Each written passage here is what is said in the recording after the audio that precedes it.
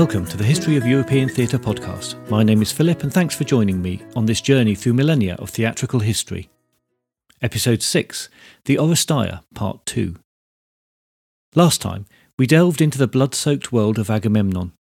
As we return and the audience settle back into their seats, perhaps wishing that they had brought a warmer cloak or a soft cushion, but thankful for the warming sun, the closing of the doors at the end of Agamemnon are still figuratively ringing in our ears.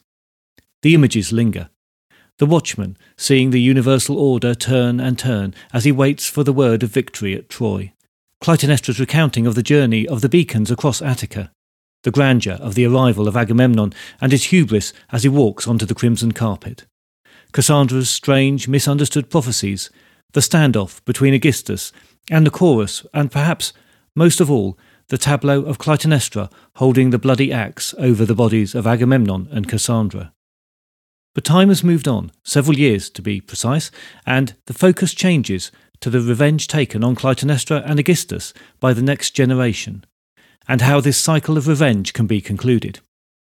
Clytemnestra's children, Orestes and Electra, take centre stage. This second play, Koephore in the Greek but generally translated as The Libation Bearers, opens with Orestes visiting the tomb of his father. He's been accompanied by Pylades, the son of the king of Phocis, where he has spent his exile. No choral ode or prologue here, but straight into the action. This definitely has the feeling of picking up where we left off, despite the time lapse. Orestes mourns his father over the tomb and then cuts a lock of his hair and places it there, something that could actually have been acted as some masks had real hair attached to them. We learn that he's come at this moment by order of Apollo to restore the correct order to the house of Argos. As they hear people approaching, they hide. Electra enters with the chorus, this time playing her serving women, the libation bearers of the title. Electra has been awaiting the return of Orestes and visiting the tomb regularly to lament and give offering, and so they do again. But we learn that this time Clytemnestra has instructed them to make offerings, as she's been haunted by a nightmare in which the dead promise revenge on her. As Electra concludes her lamentation and offerings, she spots the lock of hair and recognises it as similar to her brother's. She then sees a footprint that matches hers and is convinced that he must be close. It's a weak plot point, as there would not necessarily be any sibling similarity between hair and feet, but we forge onwards. Orestes is forced to reveal himself. Electra takes little convincing that this is indeed her returned brother and urges him to exact revenge on their mother and Aegisthus, who has been ruling Argos in the intervening years. Once again, the plot is driven by the passions of women, but Orestes, in turn, takes little convincing and exclaims that he is acting on Apollo's command and he must carry out the deed. He lists his motives for revenge, his personal grief, reclaiming his birthright, and rescuing the people from the cruel rule of Aegisthus. The hatred that both siblings feel towards him in particular is laid out in the terrible ends they envisage for him. Orestes describes his plan to enter the palace. Then shall I win my way, and if I cross the threshold of the gate and the palace guard, and find him throned where my father sat, or if he comes by and face to face confronting, drop his eyes from mine, I swear he shall not utter, "Who art thou and whence?" before my sword shall leap and take him to his death. There he'll lie, with heavy laden doom, the fury of the house shall drain once more a deep third draught of rich unmingled blood. Orestes' understanding of Apollo's command is that to restore the correct balance he must kill not only Aegisthus but his mother. Maintaining balance and order are a central theme. Remember the ordered stars at the opening of the trilogy. The scene changes to Orestes and Pylades arriving at the palace disguised as travellers. They request hospitality, recalling the breaking of that firmly held rule that sparked the Trojan War, and then speak with Clytemnestra, who does not recognise her son. The fact that they see her rather than Aegisthus gives the impression that she is still in charge and Aegisthus just the figurehead. She recounts her dream to them before they test her by telling her that Orestes is dead. She feigns grief, but cannot hide that she's in fact happy to hear of his demise, as it solidifies her position. She hurries off to inform Aegisthus.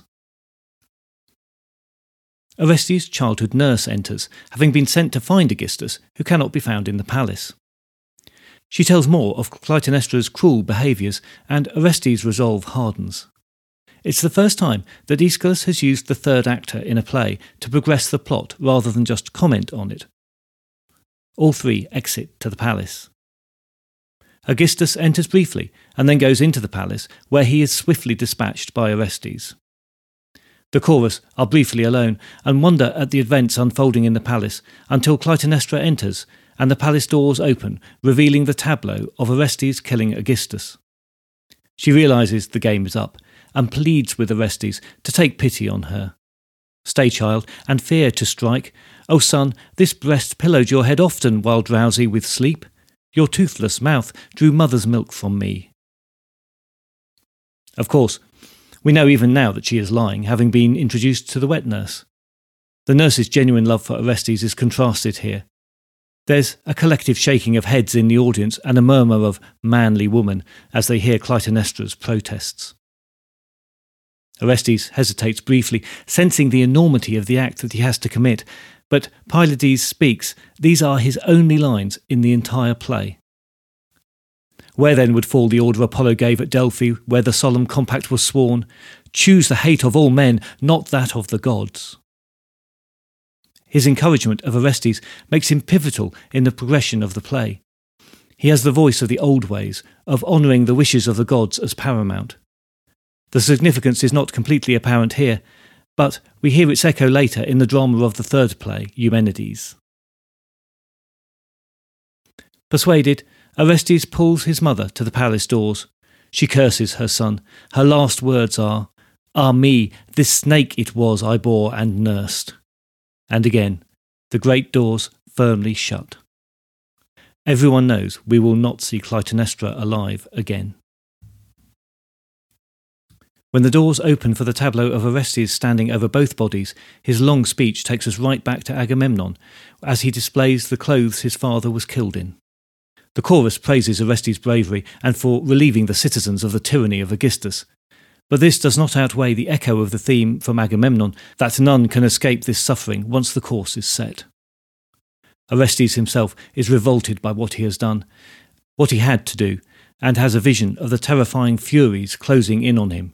He cries out, "Look, look, alas, handmaidens, see what Gorgon shapes appear. Dusky their robes, and all their hair tangled, snakes coiled with snakes. Off, off, I must fly. O King Apollo, see they swarm, they throng, black blood of hatred dripping from their eyes." Here it's clearly a vision not acted out, but we will see more of the Furies later. In fear, he rushes off to voluntary exile, and the chorus exit, wondering when the cycle of misfortune will end. Although the chorus is given the very last lines, it is effectively the long speech by Orestes that ends the play. It's something of an innovation that the focus is quite so much on the inner thoughts of a single character. Some commentators suggest that this is the very beginning of the great theatrical tool, the soliloquy. Libation Bearers is a short piece and direct, very much a bridge between the other two parts of the trilogy. It feels like there's an urgency to get through this part of the story and onto the greater issues discussed in the final part. In performance, it's less than an hour long. Now, that's not to say that there isn't some interest in it. The strength of feeling expressed by the revenging siblings and the moral dilemma suffered by Orestes, even when acting in his mind under the command of Apollo, are attempts at characterisation. But it's less than subtle, especially when we see it against the treatment of the same tale by Euripides. However, it does get us to Eumenides, the first known courtroom drama. But we don't start in the courtroom. The play opens at the shrine of Apollo in Delphi.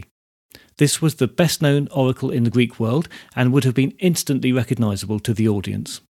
The oracle sat on a three-legged stool that was placed over a steaming fissure in the rock. It's presumed that some form of natural gas admitting there induced the prophetic trance. There's a prologue, with the priestess praying to Zeus and Apollo.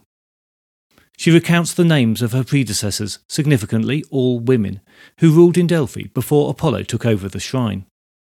There's the idea of men taking over from the women who are in tune with the natural world, whereas the male is all about organising, building, and bringing order to nature. During that prayer, She spots the sleeping Furies within the sanctuary and runs off in fright. She gives a vivid description of the terrifying creatures.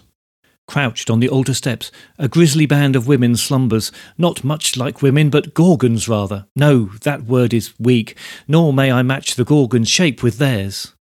These are wingless, black, and all their shape, the eyes abomination to behold. Foul is the breath, let none draw near it, that exudes the damned drops of poisonous anger. And such their garb as none should dare to bring to statues of gods or homes of men. I know not of the tribe wherefrom can so foul a legion, nor from what land of earth could rear, unharmed, such creatures. These are truly hideous animals. In mythology, they're either some form of the most ancient beings who were not born but just exist, or the result of the Titan Kronos castrating his father Uranus and throwing his genitalia into the sea. The Furies emerged from the drops of blood in the water. In the Iliad, they're described as subterranean beings who take vengeance on any man who has sworn a false oath.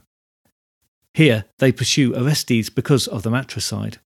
As such, they can also be seen as physical manifestation of his guilt at the horrendous act.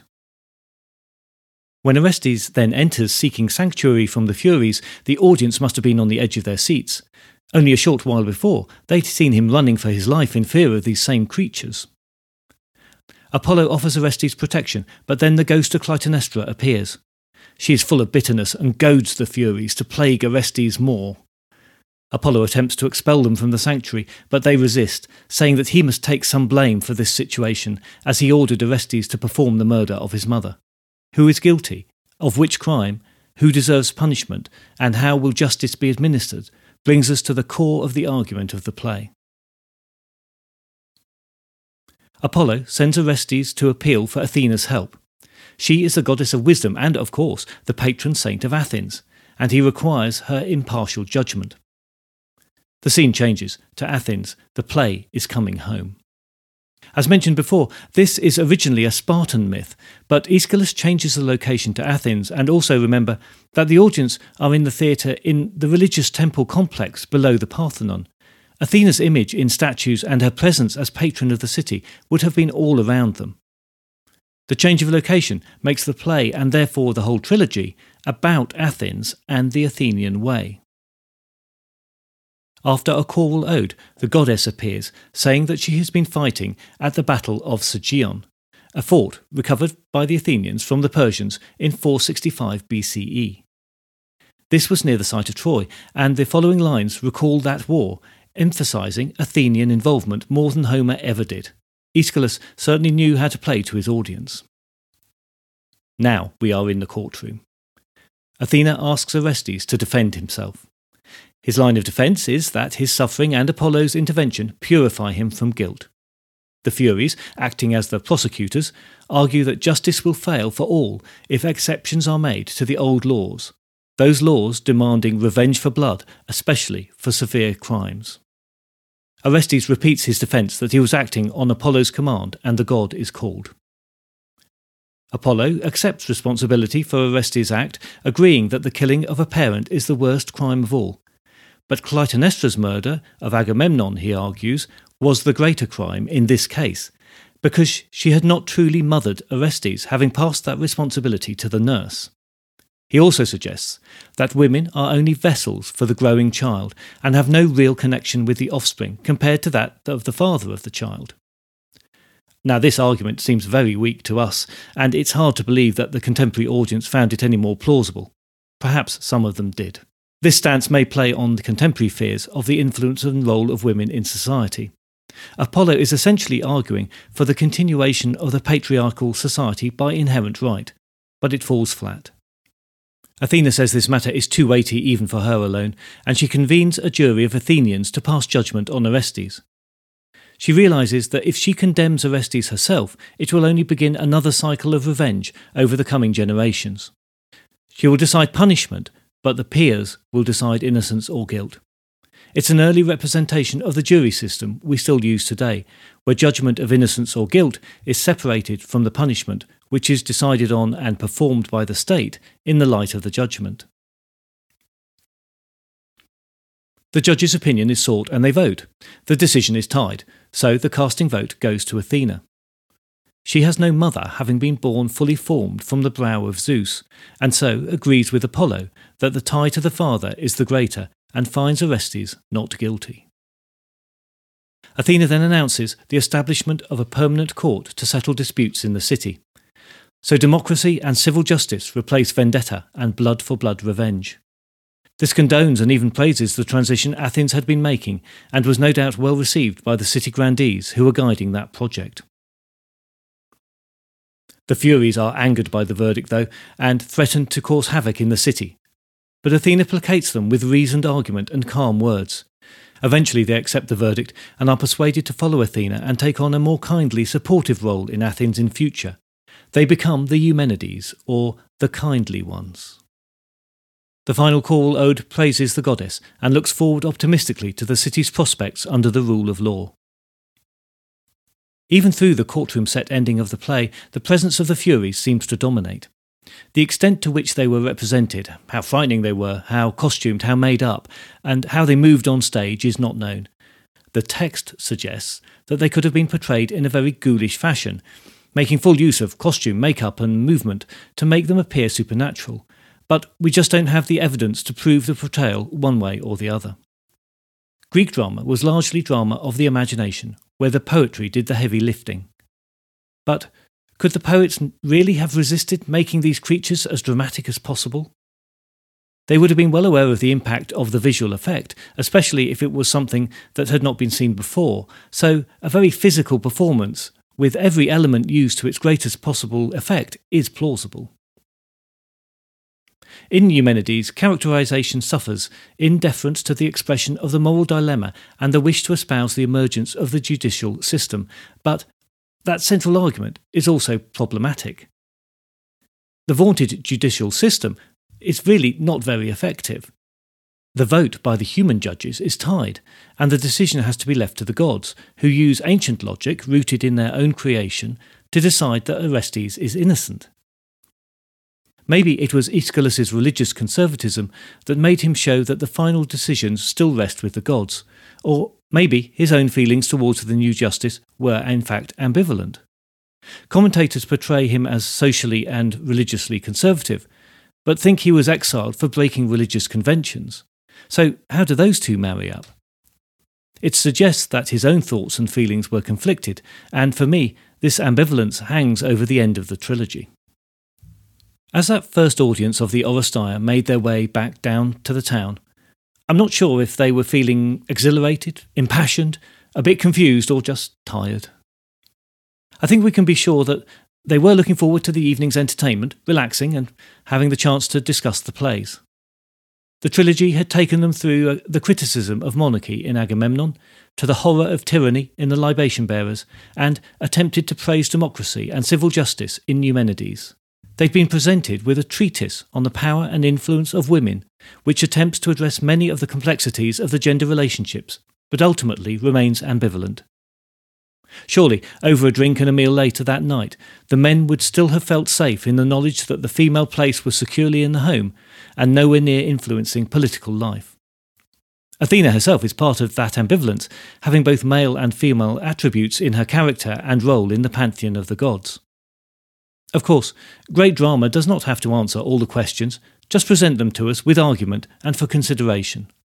But one thing Aeschylus does not compromise on is the belief that negotiation, compromise and balance applied to Athenian politics is the way forward to a glorious future for the city. And 2,500 years later, we would probably still agree with him. Next time, we'll look at the life of Sophocles. He lived for 90 years, and his life and plays are entwined with both the Athenian Golden Age and wars, the Persian invasions and the Peloponnesian War.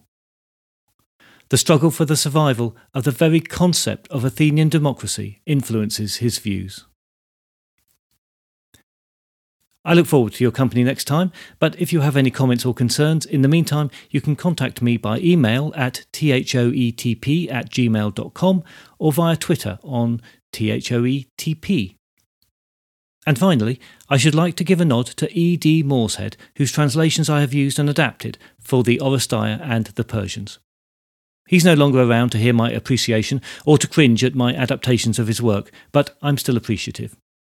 If you do feel inspired to read these plays, and I hope you do if you can't get to see them being performed, I would recommend you look for more modern translations. But for the podcast, I've had to stick to using out-of-copyright works, as the complexities of getting quotations authorised for a global product like a podcast are too complex and, frankly, for the lone podcaster, too expensive. Morshead was something of an eccentric late Victorian Oxford classicist who chose to render his translations, not inappropriately, in metered rhyme. I've updated that somewhat arcane language in places, so I'm entirely to blame for any damage this causes to his text and purpose. He died over 100 years ago, so you can read his translations for free on the internet if you have a mind. If you do, have a look out for the I-rhymes he often used, where words that are spelled similarly but pronounced differently are paired in close proximity in the text. Just a bit of scholarly fun, I think.